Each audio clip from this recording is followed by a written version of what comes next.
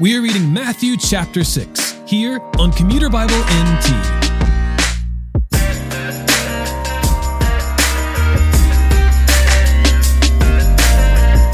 The Sermon on the Mount continues in today's reading, beginning with teachings on giving and praying.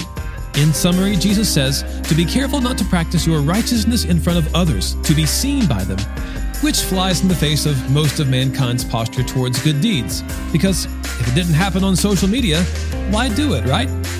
He also models how to pray, which falls in line with the posture of humility Jesus continues to preach. Finally, our reading ends with an admonition to trust the Lord with your life and with your possessions, storing up treasure in heaven rather than on earth. No one can serve two masters.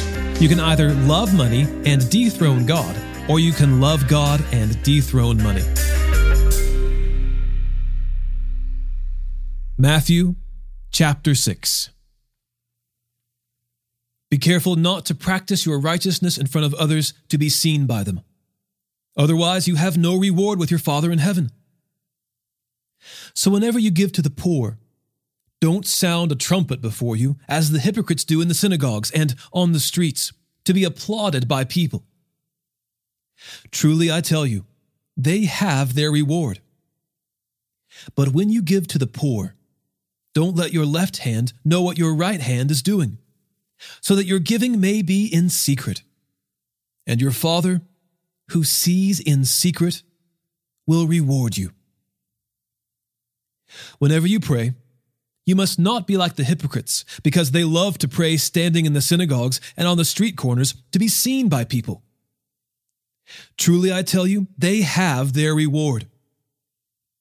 But when you pray, go into your private room, shut your door, and pray to your Father who is in secret. And your Father who sees in secret will reward you. When you pray, don't babble like the Gentiles, since they imagine they'll be heard for their many words. Don't be like them, because your Father knows the things you need before you ask Him.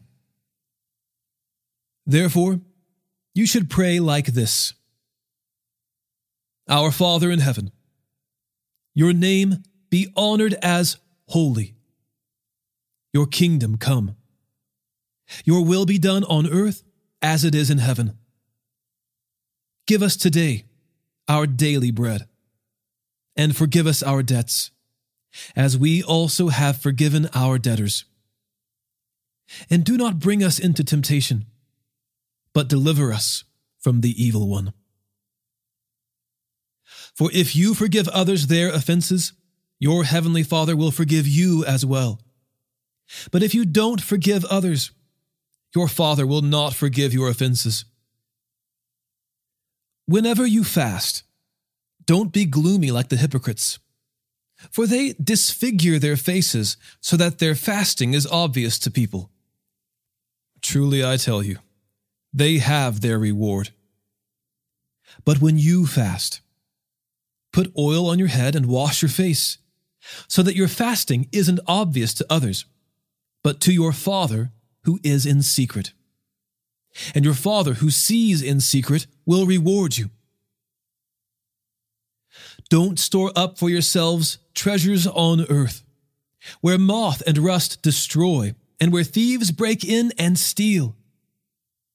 But store up for yourselves treasures in heaven, where neither moth nor rust destroys, and where thieves don't break in and steal. For where your treasure is, there your heart will be also. The eye is the lamp of the body. If your eye is healthy, your whole body will be full of light. But if your eye is bad, your whole body will be full of darkness. So if the light within you is darkness, how deep is that darkness? No one can serve two masters, since either he will hate one and love the other, or he will be devoted to one and despise the other. You cannot serve both God and money. Therefore, I tell you, don't worry about your life, what you will eat or what you will drink, or about your body, what you will wear. isn't life more than food, and the body more than clothing? Consider the birds of the sky. They don't sow or reap or gather into barns, but your heavenly Father feeds them. Aren't you worth more than they? Can any of you add 1 moment to his lifespan by worrying? And why do you worry about clothes? Observe how the wildflowers of the field grow. They don't labor or spin thread. Yet I tell you, not even Solomon in all his splendor was adorned like one of these. If that's how God clothes the grass of the field, which is here today and thrown into the furnace tomorrow, won't he do much more for you, you of little faith? So don't worry, saying, "What will we eat?" Or, "What will we drink?" Or, "What will we wear?" For the Gentiles eagerly seek all these things, and your heavenly Father knows that you need them. But seek first the kingdom of God and his righteousness, and all these things will be provided for you. Therefore, don't worry about tomorrow, because tomorrow will worry about itself. Each day has enough trouble of its own.